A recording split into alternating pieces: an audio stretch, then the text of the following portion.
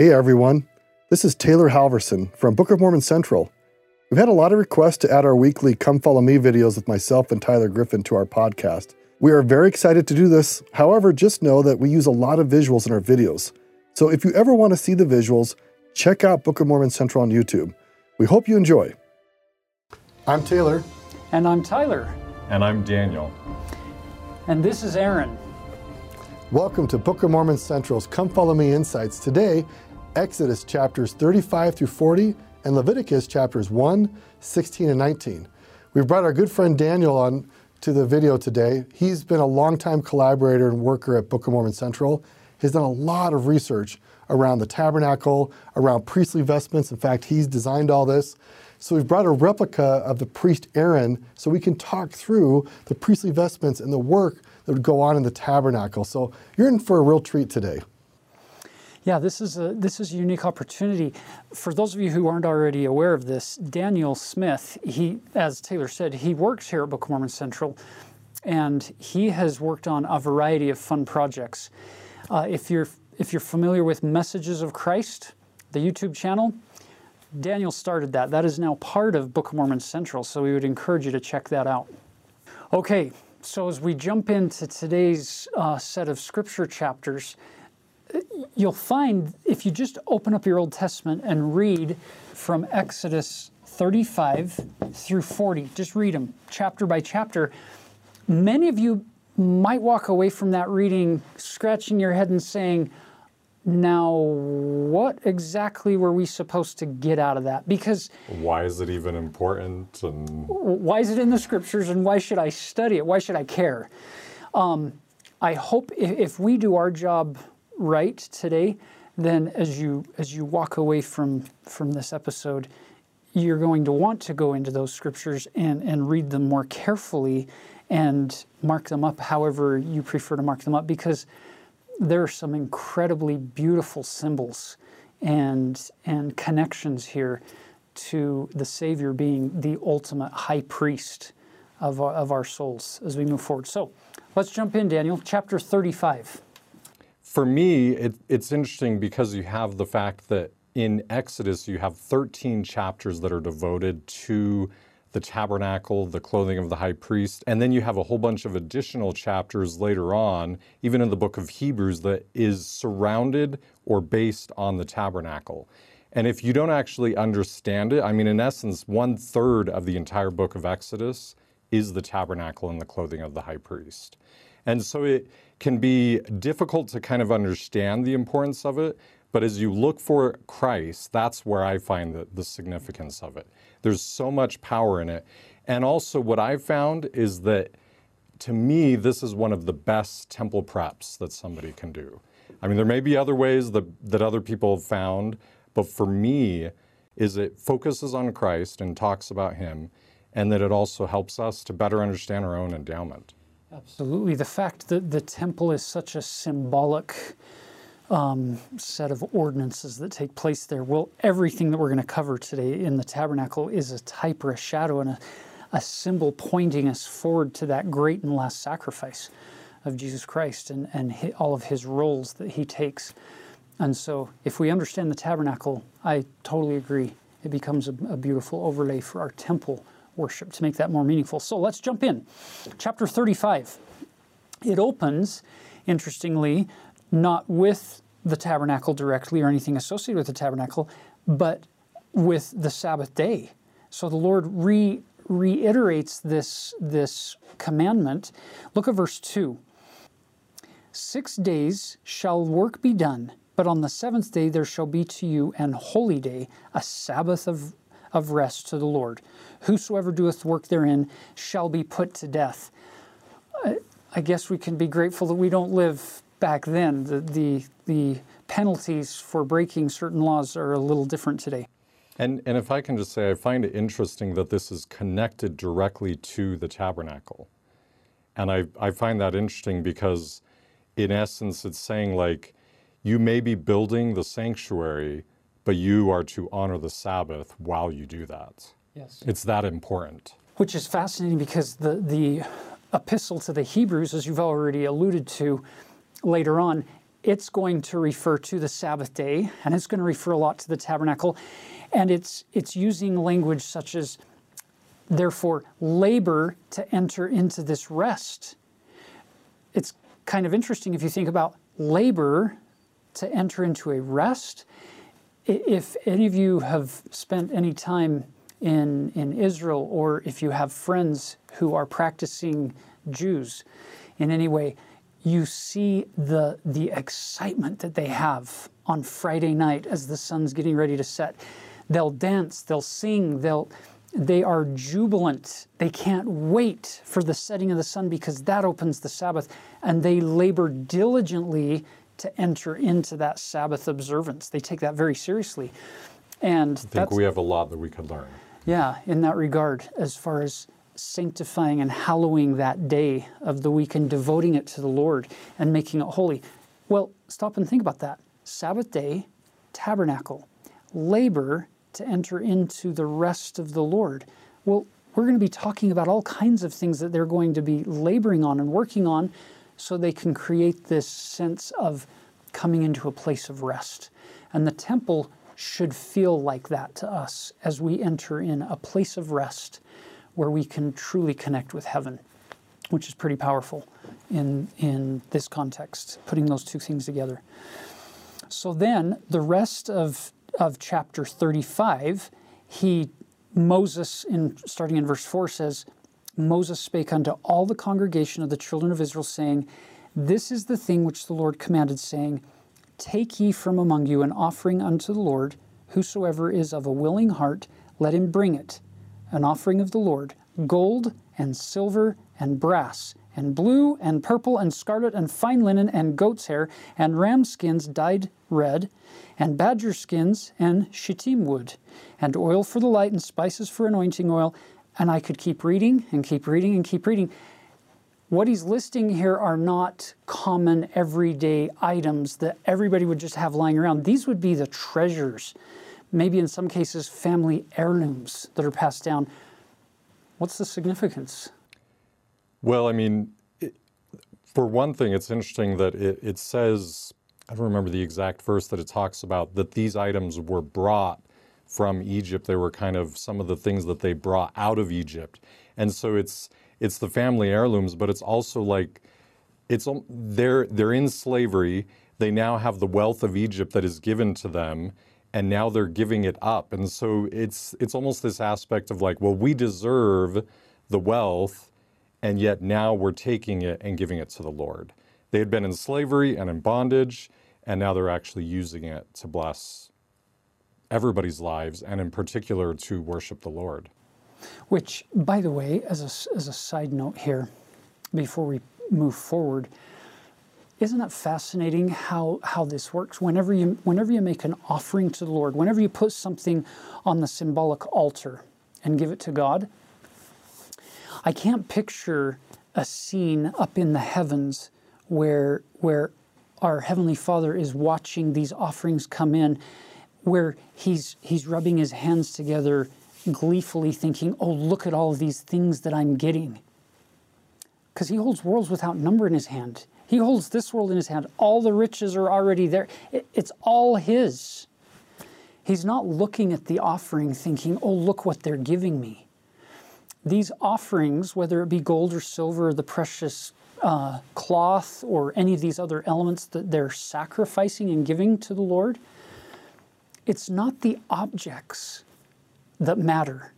It's the fact that they're willing to part with things that mean a great deal to them, that are, quite frankly, worth a lot of money and maybe even some power and prestige, and they're willing to give that to the Lord. And the image I have in my mind is of the angels looking down at these offerings being made, smiling at the hearts that are being opened up to the Lord and saying, I love this gold, I love this silver, I love these precious things, but Lord, I love Thee more than I love them, so I'm going to give them to Thee. And you'll notice God doesn't take those items, and through Moses and Aaron and the craftsmen, He doesn't take those things from them for His benefit. he turns them into things that are going to be used for the benefit of all of the children of Israel. So he takes something that is earthly, mortal, fleeting, that when they die, they have no claim on it anymore, and he turns those elements into blessings that can become eternal. So it is with our tithes and offerings today, where God returns with blessings upon our head in exchange for us being willing to offer up that which is, quite frankly, mortal and fleeting and passing, our money and even our time in some cases. So now, in the rest of chapter 35, it talks about how Bezaleel in verse 30 and Aholiab, remember those two from our last lesson, these two craftsmen that God has uniquely prepared to help build the tabernacle, the instruments, the implements, the fabrics, all of that, they're reinstituted as, yep, these are the ones to do the designing and the crafting with some others to help them. And that brings us into chapter 36, where the people have been making their contributions. And that's where we start talking about the tabernacle. And I think it would be helpful to first kind of go over the basic floor plan of the tabernacle, because that helps to kind of set the ground. Because while there are some similarities with modern day temples, there are also many differences.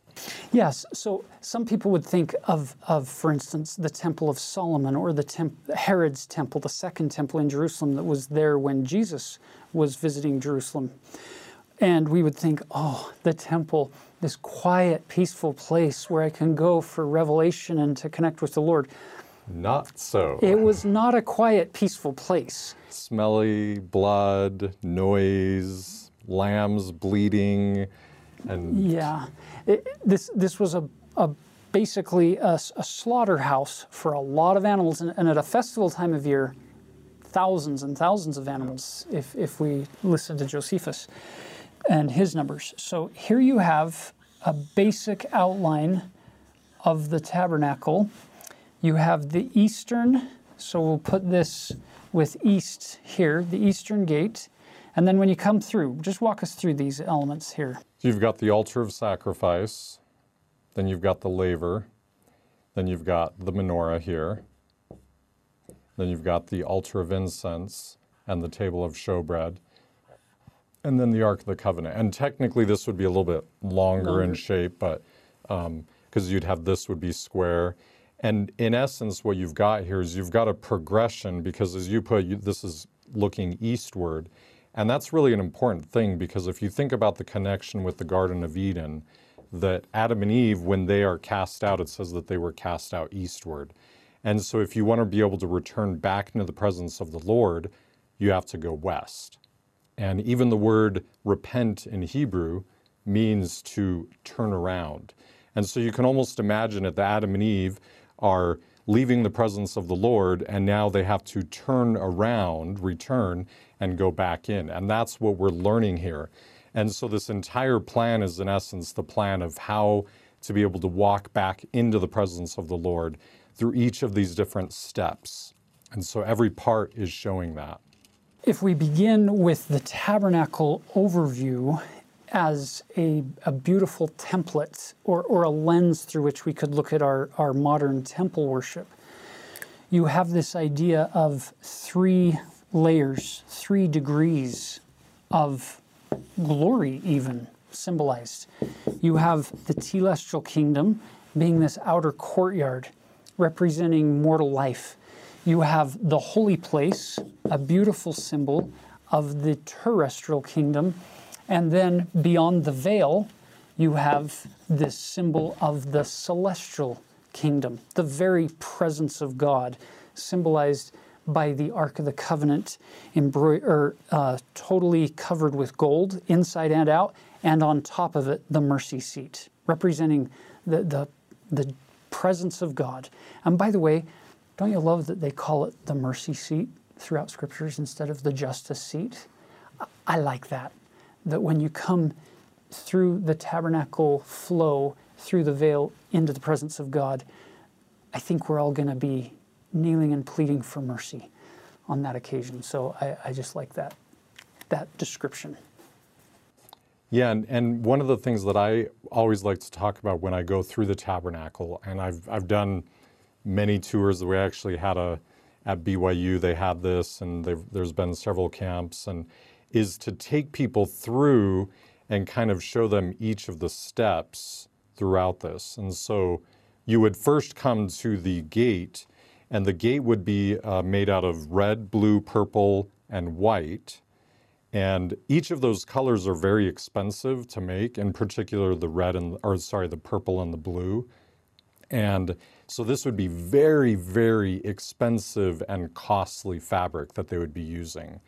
And for me, one of the things that I love about this is you'll notice the clothing of the high priest is out of the same fabric. And so they would actually have the red, blue, purple, and white plus the gold. There is gold in the fabric of the clothing of the high priest. So it's almost as if, because one of the titles that is given to Jesus Christ is that he's the great high priest. And so it's almost like he's standing here, and the door of the tabernacle also has the same fabric, and then the veil has the same fabric.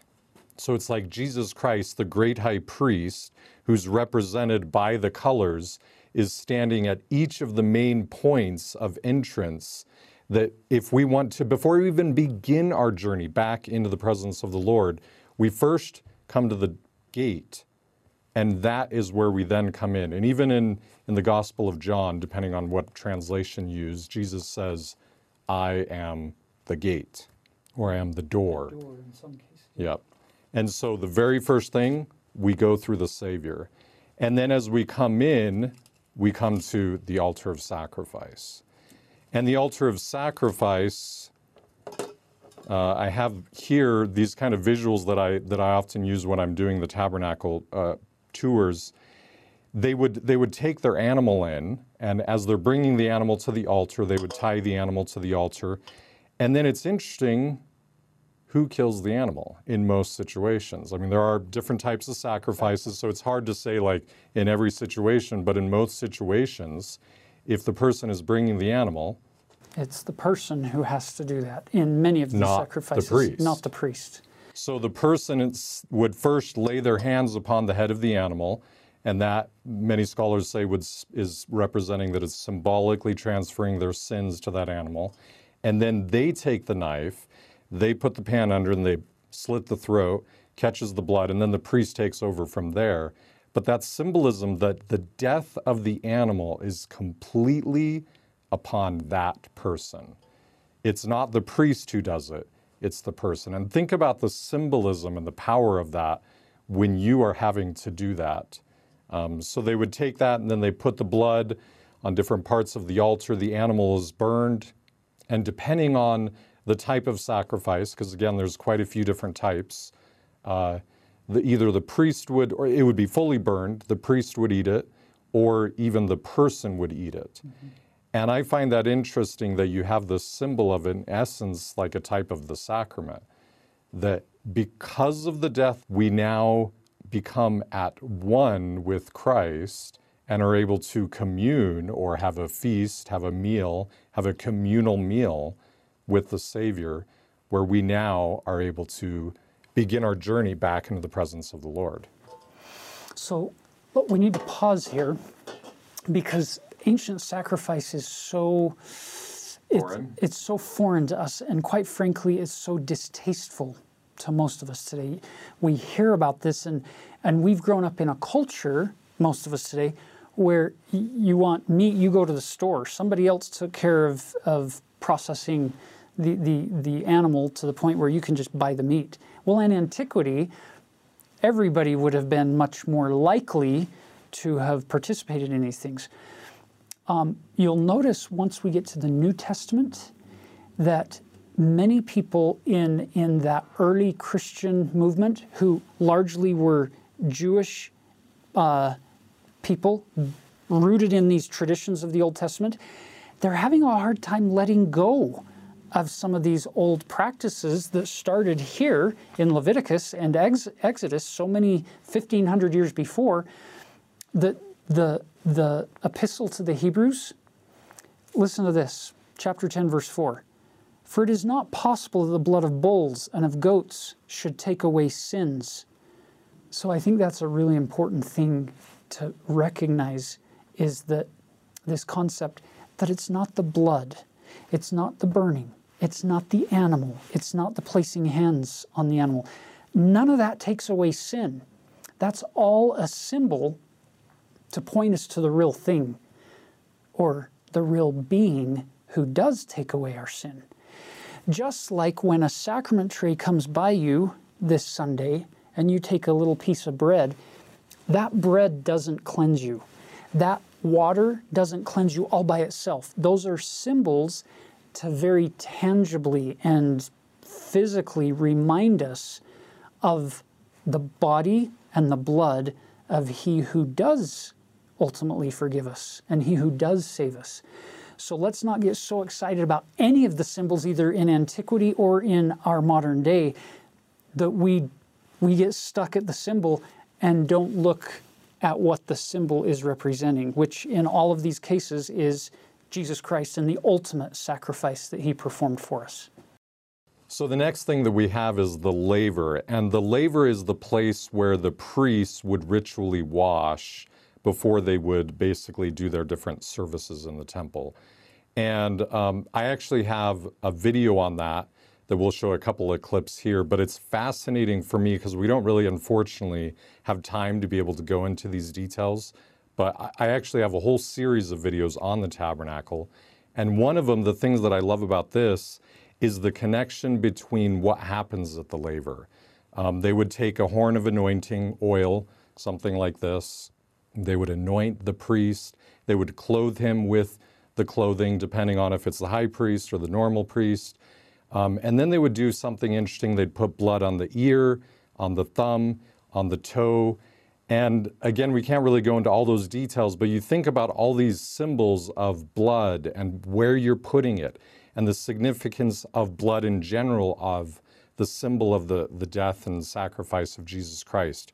The horn, which can represent power, oil, all these different things, the anointing oil, the Garden of Gethsemane. I mean, there's so much that can be done here, but we just can't go into that. So isn't that amazing, by the way, that you have all these elements, that a priest comes in, there's people who make sacrifices here, and for him to do this stuff inside of the tent of the tabernacle, he has to first wash with water. Then he's clothed in special garments, and he's anointed. And now he can go in to the holy place. Yep. And the interesting thing is all of Israel was supposed to be able to go into the presence of the Lord, but because of their sin, because of their fear, the Lord said, I will have the high priest in particular, but also the priests that will go in your stead. So when they are then prepared, they've been washed, anointed, clothed in these clothing, these special clothing, they then are able to represent the people as if the people are going through the temple or through the tabernacle. So they would then go in, and as we talked about, they would go through a colored gate or door here, and then they would come in and you would have three pieces of furniture. You have the menorah, and the menorah, again, we can't really go into a lot of the details, but the Jewish tradition is that it represented a tree of life. And it even had almond buds and flowers all across it. So it's almost like, again, you think of Adam and Eve, they're leaving the Garden of Eden, and now they want to come back into the presence, and so the presence of the Lord. So this is symbolizing that progress. So they're coming back and they're passing the tree of life. And then you have the table of showbread, and on the table of showbread you have 12 loaves. And the 12 loaves represent most likely the 12 tribes. And the priests are eating this on the Sabbath day, which would be Saturday for them. And you think about this connection that anytime you break bread, it's been talked about before in this, when you break bread, it can be a symbol of becoming at peace with your enemy. And we're all enemies with God because of our sins. And so as the priests who represent Israel on the Sabbath are breaking bread, it's almost as if all of Israel is there breaking bread, and now being able to have this communal meal with the Lord. And again, you have communal meal here with the sacrifice, you have it here, and it's all connecting back to the atonement, the sacrament. It's so powerful because one of the other ways that they talk about this is the bread of the presence. It's this idea of being in the very presence of God, even though he's on the other side of a curtain. But you'll notice it's a curtain. It's not a concrete wall. It's not a mile away. You're in the presence, but there is that veil. You can sense the presence, the whisperings, the moving of God on the other side of the veil. And it's this symbolic sharing of the meal, not just with the other priests, but with God. You're in his presence. You've come through the gates, through the sacrifice, symbolism of baptism. And by the way, isn't it fun to see the elements of the gospel of Jesus Christ symbolically portrayed here in a physical setting? I can't think of a better example for repentance than the altar of sacrifice. This idea of letting something die and be consumed and be purified in the fire of this altar. That to me is a beautiful symbol of repentance.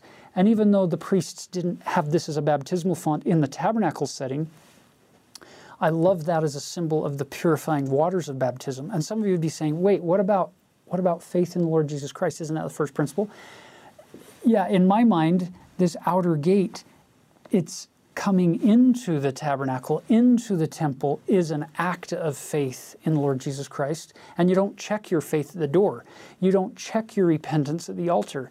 You keep bringing these things with you, the baptism symbolism, and then you enter in and you've got a beautiful symbol for the gift of the Holy Ghost and the sacrament, which then brings us to the altar of incense. Yeah, and on the altar of incense, and I should mention, so I've got here some myrrh. The myrrh would be used, this is tree sap, tree resin, and this would be used in the anointing oil. And then for the altar of incense, you have frankincense and some other spices that they would also burn.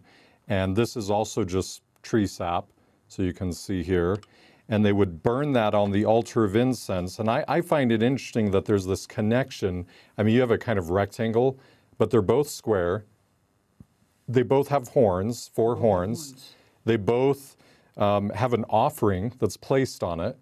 And this is just kind of my personal interpretation of this, is that when we first come to the Lord, we have to offer ourselves onto the altar, so to speak. I mean, it's obviously through the Savior, but we're offering our sins. And it's not a very pleasant smell. It's not a pleasant thing. You have a dead body parts, hair that's burning up. But then as you begin to progress back into the presence of the Lord, and you're almost to his presence, you now are offering a different type of sacrifice. It's a second altar where you're now offering a different type. And for me, this could represent, again, this is just my personal interpretation, is that the frankincense could represent a more sweet smell, because it actually is very, very sweet. I was kind of tempted to burn some here, but it's a really, really pleasant smell. And so for me, I look and I say, we have one sacrifice that we offer that's bitter. We have another one that is more sweet, and it could be our time and our talents that we're offering to the Lord. So it's a different type of sacrifice that we're offering as we continue on that progression back to God. Now, many of you watching have probably already made this connection. You heard him introduce myrrh and frankincense, and you're surrounded by gold in all parts of this tabernacle motif. Gold, frankincense, and myrrh. Think of what those wise men did in Matthew chapter 2 in their offerings to the Christ child, and the beautiful connections, what they see him as, this fulfillment as their Savior, the one who is going to go through the veil and open up the way for all of us to come back into the presence of God again. It's the symbolism is beautiful on many, many levels. And then you have the incense that's, you've got this altar, and they're offering prayer on this altar. And that's what the Psalms says, that the incense represents, and also Revelation, that this represents the prayers of the saints ascending to God. And so there's prayers being offered right before the veil, and it's in essence preparatory before we can actually go all the way through the process of coming back into the presence of the Lord, which again is through the priest, because Israel is not doing this, but they're offering prayers at this altar. And I just find all of these things are beautiful symbols of how we ourselves must progress through the temple. And isn't it amazing? And life.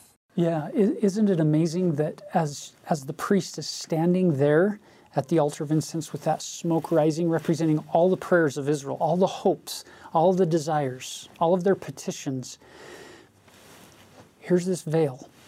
So let's go back to Hebrews chapter 10 one more time. Listen to this insight and picture the priest standing there with this veil, separating him from the presence of God. Oh, and by the way, keep in mind, only the high priest. Now, back in Moses' day, Moses and Aaron, the high priest. But after Moses is gone, it's just the high priest who gets to go into the Holy of Holies. And how often does that happen? Once a year. One time a year on Yom Kippur, Day of Atonement, he would get to go in. And we'll talk about that a little bit later. But listen to this wording. Having therefore, brethren, boldness to enter into the holiest by the blood of Jesus, by a new and living way, which he hath consecrated for us through the veil, that is to say, his flesh. Isn't that a beautiful symbol for us? That veil hanging there represents the flesh of Christ, our high priest, who opens that veil at his crucifixion. It's ripped from top to bottom in the temple in Jerusalem, opening up the way so we can enter in with boldness through his blood, which was shed for us. It's no longer, God never intended for this to be just an experience for one man once a year with a very specific calling to get to go into the presence of God. He has thrown wide open the gates to heaven, and he invites all to come in to the presence of God, because he is our great high priest who went before us, not to offer sacrifice for his own sins, because he didn't have any, but to open the way through the shedding of his own blood for our sins to be remitted and to be able to come into his presence. And I also love the fact that you think about the sacrament bread. I find it fascinating. We don't cut the bread, we tear the bread. And it's to represent his torn flesh. And that symbol that in essence we are entering through the Savior, because again, if you remember, the clothing of the high priest is basically the same fabric that's the veil. So the high priest is wearing, it's as if he's wearing part of the veil almost. And so he's standing there. We must go through the Savior, but it's because of the torn flesh of the Savior, the torn veil, the opened way, that we can now be able to go back into the presence of the Lord. Which, by the way, adds a lot more meaning for me to Jesus' declaration that you already referenced earlier, when he says, I am the door, and I am the way. Those two analogies that he used, they're hauntingly beautiful, that he was willing to come and walk this path, make the way for us to be able to come into the presence of God. Now, we come back into chapter 36 now with this overview, and all of the people were asked to make these sacrifices, bring these things. Well, how did they respond? Overabundance, so much so that they basically said, stop, please, we have enough. Yeah, they Which said, is interesting for Israel, because we always say that they were, wicked and things like that, but when they were asked to give, they gave. And isn't that neat to be able to point out some of the elements of the story where they actually came through in abundance? So in chapter 37 is where you get more details about the actual construction process of the tabernacle, the fabrics, and the furnishings inside of the tabernacle. So chapter 37, you get the ark with its mercy seat and the cherubim. cherubim means two cherubs. We would say cherubs, but in the Hebrew, it's just more than one cherub. So 2 cherubim, and you get the vessels, the table, the candlestick, the altar of incense, and the oil. That's all in chapter 37. And then you get chapter 38, which is the altar of sacrifice out here in the courtyard being made. And they're numbering how many people have made offerings. And the number that they come up with in the King James Version of the Bible is over 603,000 men who have made contributions to this building project. Again, not because the Lord needed this building to be made, but because they desperately needed this building for a place to be able to have God's presence in their midst, in the middle of the camp of Israel. And then we get over to chapter 39, where it starts to talk about the holy garments made for Aaron. So let's bring on this replica, and you can hear those bells jingling as Daniel moves that into place. And I'm going to slide this to the side, and Daniel will walk us through some of the details in this high priest clothing, which, by the way, he made from scratch on a little Lego machine. Kind of on a Lego machine. I mean, this is the part of it, the thread that I used. And I have I have 2 videos on this and a lot of other videos that I've done on this. But this one, because you have to have all the different colors associated with it, and I was trying to figure out how do I make the colors combine. This is the best way that I came up with, was using Legos. So it takes the red, the blue, the purple, the gold, and then you've got that into an individual thread, and then you're taking it, and then I loomed it into the fabric, which is right here. And so just briefly, keep in mind again that one of the titles that is given to Jesus Christ is that he is the great high priest. And the symbolism is associated with what his mission is and what he's doing. So you've got 4 different pieces of clothing that all priests would wear, and then 4 additional pieces, so for a total of 8, that would be combined for the high priest. So you would have undergarments or underbreeches that would be worn. You would have the white robe, you'd have a white sash, and you'd have the white turban. And so that would be your 4 pieces for all priests. So again, they're wearing this, sacrificing, cutting throats, blood all over the place, and they're basically in white. And then the high priest, to show the significance of his calling, because there's only one at any given time, he wears 4 additional golden garments, sometimes called, because of the fact that they each have gold within it somehow. So you've got the blue robe. Blue can often be a symbol of heaven, and so it could represent that his power is coming from heaven. And it's got bells and pomegranates along the bottom. And we won't be able to go into a lot of these details, but again, if you're interested in learning more, you can watch some of my videos. Then you would have the ephod, and this would be loomed out of that beautiful fabric, again, and that has 2 shoulder pieces that come up here, and you've got 2 stones, and on each stone is 6 names, so a total of 12, and then you also have the breastplate, which is connected here with the 12 names of the tribes of Israel. And for me, one of the most beautiful symbols here is the fact, and this is directly in Exodus, where it talks about that the high priest is to carry or bear Israel on his shoulders and against his chest or against his heart. And you think about the symbolism of the Savior. When I was giving a presentation to some youth, I asked them what they thought about that. And I loved what one of the young men said. He said, it's the Lord is teaching us that he doesn't just carry us, he doesn't just carry our burden, but he loves us. And how often do we maybe do one or the other, but we don't do both? But the Savior does both.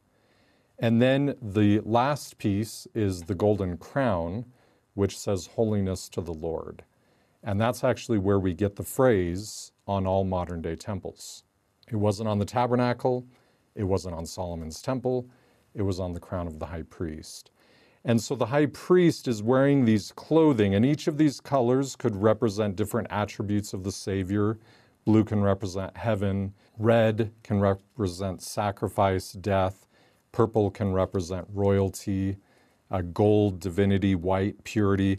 And so I love the fact that in essence you have the high priest that is wearing these colors that could represent the attributes of the Savior. And then we as Israel are bound to the Lord. We are made at one with his attributes. It's almost as if because of his grace, because of his atonement, we now become at one with him, bound and fastened to him. And we are beautiful stones. I love that as well, that it's not just papyrus or wood, it's beautiful, beautiful gemstones. But one interesting thing about this is the high priest is not wearing this clothing on the Day of Atonement, which we're going to talk about in just a moment. He's only wearing the white. But at all other times when he's in the tabernacle, he's representing this. So he's standing out and he's showing how he represents the people. And so through the clothing, through the symbols that they see on the clothing, it helps teach Israel that he is their representative, that he is special, he is somebody significant. So some of you might be surprised by that insight that Daniel just shared, that in antiquity, this holiness to the Lord or the house of the Lord, it wasn't on the eastern gate of the tabernacle or on Solomon's temple, but on this high priest. And keep in mind, the Savior's doing today with all of us what he always originally intended was for everybody to have this opportunity to come into the presence of God. Isn't this amazing? When you look at, for instance, 1 Corinthians chapter 6, when Paul writes his letter to those Corinthian saints, when he says, "What? Know ye not that your body is the temple of the Holy Ghost which is in you, which ye have of God, and ye are not your own, for ye are bought with a price."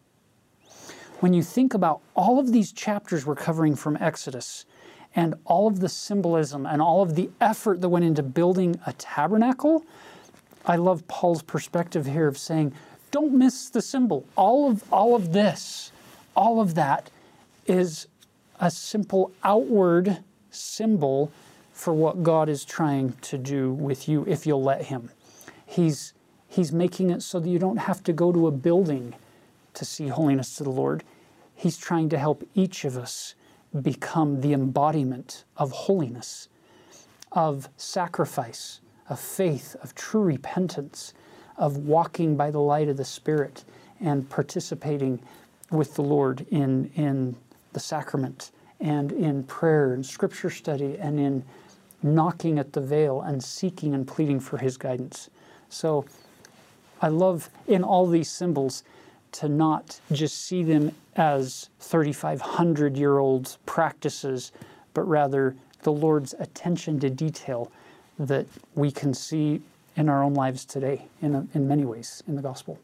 Yeah, so let's actually now talk about the Day of Atonement and the significance of it. I'll kind of push Aaron off the screen because he's not even going to be wearing this clothing when he's on the Day of Atonement. We won't go into a lot of detail on this, but within the Ark of the Covenant, there would be three different items. There would be the rod of Aaron that blossomed. There would be a bowl of manna, maybe something kind of like this. And then there would also be the 10 Commandments that would be in that. And in essence, you've got the Ark of the Covenant where the presence of the Lord would dwell, and the high priest is coming into the Holy of Holies only one day a year on the Day of Atonement. And it's interesting as you study and look at how that event happens, there's so many symbols and connections to the Savior. Again, I have a video on this as well. We're going to show some of the reenactments that we did of the Day of Atonement to be able to kind of help you visualize this. But the very first thing that they would do is they would have 2 goats, and this is a way simplified version of what they would do, but they would have 2 goats that they would bring in. And this is a day that you have to remember, in essence, The only day that they can come into the presence of the Lord is this day when they make this special sacrifice and ritual that's happening. And so all of these connections are showing that this is the process to come in, because every other day they're maybe doing part of it. They might burn at light the candlestick or burn the incense at the altar, because that's what they're doing every day. Eat the bread of the table of showbread on the Sabbath. But on the Day of Atonement, it's like the fulfillment of the culmination of the tabernacle. And so on this day, the high priest is coming into the tabernacle, but before he can do that, because he has sin himself, there must be a sacrifice. So they bring 2 goats, they cast lots. So in other words, they have a box and they put 2 different names in it, and they cast for one, and one lot goes to the scapegoat, and the other lot goes to the other goat. And the one goat that is not the scapegoat is then killed. So again, they would take this, slit the throat of the animal, take the blood, and that blood would be combined with another sacrifice that would be done. And that blood is then brought in after they would first burn incense in the Holy of Holies. Then they bring blood in and they sprinkle it on the altar. So let me read the verse here. Again, I was talking about how the priest, the high priest, is coming into the Holy of Holies. This is in Leviticus chapter 16, which the whole chapter of 16 is on the Day of Atonement. So that's one of the assignments that's for Come Follow Me. And in verse 12 it says, "And he shall take a censer full of burning coals of fire from the altar before the Lord, and his hands full of sweet incense beaten small, and bring it within the veil. And he shall put the incense upon the fire before the Lord, that the cloud of the incense may cover the mercy seat that is upon the testimony, that he die not." And then once he's done that, then he would take the blood from the sacrifice, and it says, "Then he shall take of the blood of the bullock," which is basically a cow, a male cow, "and sprinkle it with his finger upon the mercy seat eastward, and before the mercy seat shall he sprinkle of the blood with his finger 7 times." So that's he enters once with the incense, then he enters again with the blood of the bullock, and then he's going to enter a 3rd time with the blood of the goat and the bullock. They would mix it together. And then that's put on the ark. And you think about it, the word atonement in Hebrew is kafar, and that means to cover. And so on this day, he is literally taking blood and covering or making atonement, kafar, over the Ark of the Covenant. And so now the mercy seat, the place where the presence of the Lord dwells, is being covered, and atonement is made so that Israel, symbolically through the high priest, can come into the presence of the Lord with the high priest. And then you've got, again, we have these 2 goats. We've only talked about the one goat that's killed, and then he is brought into, the blood is brought into the Holy of Holies. But then there's this second goat. And this second goat would have a red ribbon tied around it, and it's the scapegoat, and it's brought out into the wilderness. And then it's just let go.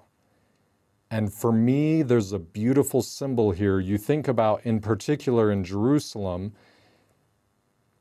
just east of the temple is the Garden of Gethsemane. And the goat, during the time of Jerusalem, would be brought out up to the Mount of Olives, taken past the Mount of Olives into the desert, and then let go. And in essence, what it is as they're placing their hands upon the head, transferring the sins of all of Israel onto the scapegoat, this innocent goat now dies without comfort and help and safety. And it basically is just turned to the ravages of the environment and wolves and things like that. And that you have both aspects of the atonement, that the blood brings us into the presence of the Lord, but also the Savior is the scapegoat, that he has all of our sins placed upon him. And that it's just a beautiful symbol that it's only because of the Savior, only because of his sacrifice, both through his suffering, but also through his death, that we are able to come back into the presence of the Lord. And it's only because of that. We are not worthy on our own. We cannot come in. But you look here, everything points to the Savior. He is the sacrifice. He is the living water that cleanses us. He is the gate, the door that we enter through, both here and here. He is the light of the world. He is the bread of life. He is the reason our prayers are answered before the Lord, that ascend before the veil. He is the veil that separates us, but is divided and opened, so that as we go through him, we are able to then come into the presence of the Lord. And then he is the great high priest who carries us. We don't walk in to the Holy of Holies. We are carried, and it is because of the perfection of the Savior, the perfection of the Lord and his grace and his atonement, that we have that opportunity to be able to come back into the presence of the Lord. Thank you, Daniel, for the reminder of how the tabernacle and temples today are meant to point us to Jesus Christ. As we open back up into Leviticus chapter 19, let's look at how this starts. The Lord spake unto Moses, saying, speak unto all the congregation of the children of Israel, and say unto them, ye shall be holy, for I, the Lord your God, am holy. So that's the opening statement we have in Leviticus 19. And if you look at your text in the King James translation, you have all these kind of backward P's that mean it's a paragraph marker, and these are all setting off distinct and specific expectations for what God wants his people to do to show that they are holy. And we've talked a number of times about the importance of the covenantal connection. God wants to be our God. He wants us to be his people in this covenantal relationship. He's always been faithful, always been loyal to us. And he gives us instructions about how we can be faithful and loyal to him. And if you want another summary of what back in the time of the ancient Israelites, God expected of them to be holy, to be loyal, to be faithful, this chapter summarizes these key expectations that God had. And we find in Exodus 20 a similar list of commandments. We call it the 10 Commandments there. But here, God gives even more details and instructions about, here's what I expect my people to do so that they're holy like I am. And we become holy by joining him in that relationship and being faithful and loyal. Now, sometimes we make a mistake. Sometimes we don't live up to these expectations. But if we choose on a regular basis to be loyal to God and say, I will try yet again, we're invited back into that relationship. So as we learned about the mercy seat, God has this everlasting mercy. He's always welcoming us back to say, try again, work at it again. It's okay. You can keep working to be with me because I want to be with you. So I see that one of the key takeaways from Leviticus 19 is instructions for us to be holy as God is holy. That's very helpful, Taylor. And as we finish chapter 19, we've done things a little bit out of order. We're now going to go back and pick up Leviticus chapter 1 and then be finished. Isn't it interesting that if you add up all of the specific commandments given in the Torah, the Pentateuch, the first 5 books of Moses, you come up with 613 specific commandments. By the time Jesus is born, that 613 is going to have grown into thousands of traditions that are kept very strictly by practicing Jews under the Pharisees' tradition of interpreting the law of Moses. And isn't it amazing that when Jesus speaks of the law of Moses, he doesn't speak in negative terms, and he's not speaking in a derogatory way towards the commandments that had been given by him to these people 1,500 years before, roughly. He says, I fulfill all of it. All of those commandments, not a jot or a tittle, the smallest markings on their some of their little letters is going to fall by the wayside. I'm going to fulfill all of it. And I love this concept that you keep sharing, Taylor, this idea that the Savior's role isn't to do away with this, it's to fulfill it and to give us even higher connecting points with the Lord. It's interesting, if you look at the Sermon on the Mount, in some ways that is the update to all these covenantal instructions.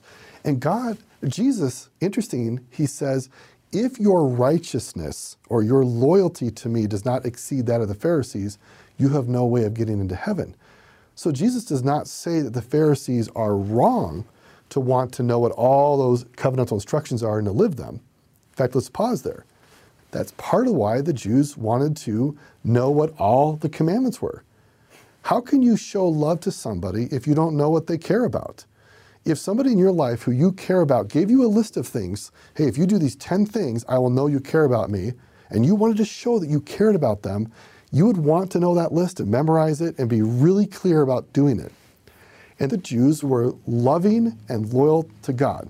And what Jesus said is, good job, but sometimes you're missing the point. I want that loyalty to be in your heart and not just going through the motions. And that's where the Sermon on the Mount was, I'm going to invite you guys to take this to the next level. And this is the updated covenantal instructions. So now let's finish by turning back to Leviticus chapter 1. This chapter contains instructions for the people and for the priests on how to perform 3 different types of sacrifices in the tabernacle, which later on translates into Solomon's temple, and then much later on into Herod's temple. We call it the Second Temple. You'll notice that the entire book of Leviticus, Levi is the tribe who is performing all of these priestly functions. They're the only tribe who holds the priesthood back in that day. And so you could look at this third book of Moses called Leviticus as kind of the priesthood handbook of instructions. This is how to officiate all of these different ordinances and sacrifices that are required within the law of Moses. So you'll notice in chapter 1, you get how to perform a burnt offering of a bullock or a bull, the burnt offering of a sheep, and the offering of fowls. And each of these has beautiful symbolism to tie us, or rather to point us forward from this time towards that great and last sacrifice that is going to be performed by Jesus Christ. So let's begin with the sacrifice of the bull. Verse 3, look at the symbolism here. If his offering be a burnt sacrifice of the herd, let him offer a male without blemish. He shall offer it of his own voluntary will at the door of the tabernacle of the congregation before the Lord. Daniel spoke earlier about that idea that the Israelite bringing this offering to the door is required to perform that sacrifice of his own free will. I think that's an important, this voluntary aspect. It's not, nobody's coming, none of the Levites are coming out into the camp of Israel saying, I pick you, you have to go get a bull. It's, you're making the sacrifice because this is a way for you to say, I love the Lord more than I love what I'm sacrificing. And this isn't inconsequential. To sacrifice a bull is very significant, a very significant offering. Bulls were the most powerful thing in nature that these ancient Jews knew outside of weather phenomena like earthquakes or lightning. It's a bull, and they're very expensive. They're hard to acquire. They're hard to tame. So it's some significant symbolism here that you're taking the most valuable living thing you can get access to, the most powerful living thing that you've ever encountered, and you're voluntarily giving it away. And the word before in Hebrew literally means at the face of God. So it's really significant that the tabernacle is intended to help you to know that you are actually in the presence of the Lord face to face, and that you are giving away symbolically your sins so you can enter into his presence. Now you'll notice as we shift gears over to the sheep in verse 10, there's some differences here with lambs and sheep. And if his offering be of the flocks, namely of the sheep, or of the goats for a burnt sacrifice, he shall bring it, a male without blemish, and he shall kill it on the side of the altar northward before the Lord. And the priests, Aaron's sons, shall sprinkle his blood round about upon the altar. So if it's a sheep, you bring it in here, and north is this side of the temple. So you kill the animal north of the altar. So if you see depictions of the temple of Solomon or Herod's temple, you'll notice this large altar on the left, and then you'll notice some benches and some area on the right where all of the animals in this particular type of sacrifice are killed, where they give their life. It's fascinating that if you look at Jerusalem at the time of Jesus, a rough bird's eye view of Jerusalem, the temple is here. Daniel already talked about the fact that Gethsemane is to the east. The Kidron Valley runs here, and up here is the Mount of Olives. And the garden called Gethsemane is here to the east. And to the north of Jerusalem, the north of the altar, it's in this area where most traditions hold that Jesus was crucified. The Lamb of God was slain northward of the altar, on the north side of the altar symbolically. And so you get this connection to all these lambs and goats that are going to be killed through many, many generations of Jewish practice. From our perspective today, looking back in time, we can see this beautiful, hauntingly beautiful Christ-like overlay of what's happening there. Yeah, and lambs, of course, are docile, and they are humble and meek, and they're trusting. And so we have these different symbols of things that are being sacrificed, all pointing to Jesus. We also notice, as we're about to move in to talk about the sacrifice of the fowls or the birds, that God is actually making accommodations for different levels of wealth. God blesses people with different levels of wealth, and for those who have been given more, he expects more. Maybe a bull from somebody who has been very blessed of the Lord materially, somebody with a sheep who maybe have a little bit less, and those who are poor with a fowl or with birds. And so it's interesting that God accommodates people based on the circumstances that he has blessed them with. So now we shift down to verse 14. And if the burnt sacrifice for his offering to the Lord be of fowls, then he shall bring his offering of turtle doves or of young pigeons. You'll notice that when you bring those doves or those pigeons in and give them to the priest has to kill the fowl very, very quickly. And then in verse 16 it says, and he shall pluck away his crop with his feathers and cast it beside the altar on the east part by the place of the ashes. So coming back here, the east part, this is where the ashes and where the plucked feathers of the fowl offerings are going to be cast here. You'll notice it's easiest to clean that part and to keep the tabernacle area clean, or later on the temple area clean. In the temple, they actually could wash it down into the Kidron Valley, where Jesus himself would have bled, and his blood may have also run down that same area. You get the symbolism here. Now, if you have a turtle dove or a pigeon, and you just killed it, and you quickly crop out all of its feathers so that it doesn't have any feathers left, and you throw those on the east side of the altar, and then if you were to look back at that little bird, what would you likely see? You would probably see a little drop of blood in every pore of that little fowl. That animal will have bled from every pore. And you crop those feathers and cast them to the east. I think it's, once again, hauntingly beautiful in symbolic ways that to the east is the place where we read, his sweat was, as it were, great drops of blood. And that's verified in the Book of Mormon as well as the Doctrine and Covenants, that he bled from every pore as part of his infinite agony. Now, isn't it beautiful that at 40 days old, Jesus is taken into the temple, which is keeping with Jewish custom, that for your firstborn male, you need to take him and present him at the temple before the Lord and make an offering for him. And the offering is a lamb. You're supposed to offer a lamb. But if you're too poor to afford a lamb, which Taylor's already alluded to, the Lord provides this provision of being able to bring something much more affordable, and in this case, 2 turtle doves. So you can picture Mary carrying that 40-day-old infant, the baby Jesus, as she brings him into the court of the women of the temple. And then Joseph going a little further, ascending these semicircular steps, going through the Nicanor gate and delivering these 2 birds to the priest for the sacrifice.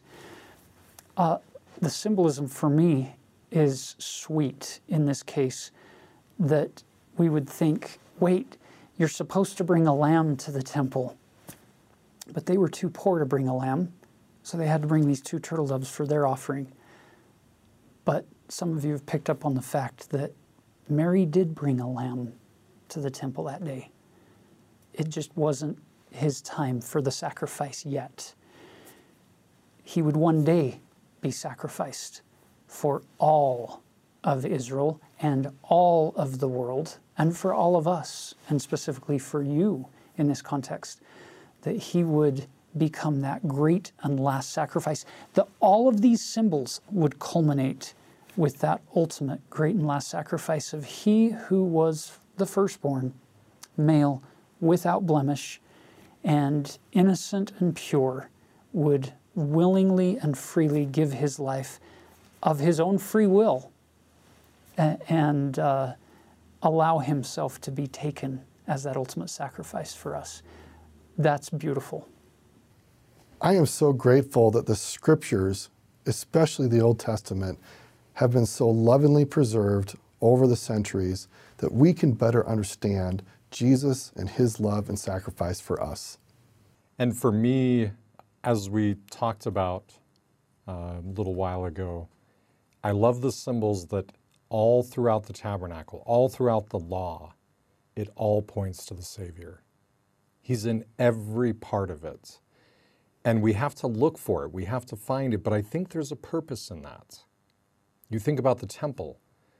How many of us understand the temple endowment? I would say basically none of us, or none of us might be a better way to say it. But I think, again, there's a purpose in that, that because of the depth and the beauty of the symbols and the connections that we can make, that we can always be returning to try to find the Savior. That all throughout the tabernacle and all throughout our modern day temples, everything points to the Savior Jesus Christ and to his sacrifice that takes us back into the presence of the Lord. What a beautiful way to end this idea of coming into the presence of God through the redeeming blood of Jesus Christ. We want you to know that we know that he lives and that he is mighty to save, and he's merciful to save. And we hope that you know how much you're loved. And we leave that with you in the name of Jesus Christ. Amen.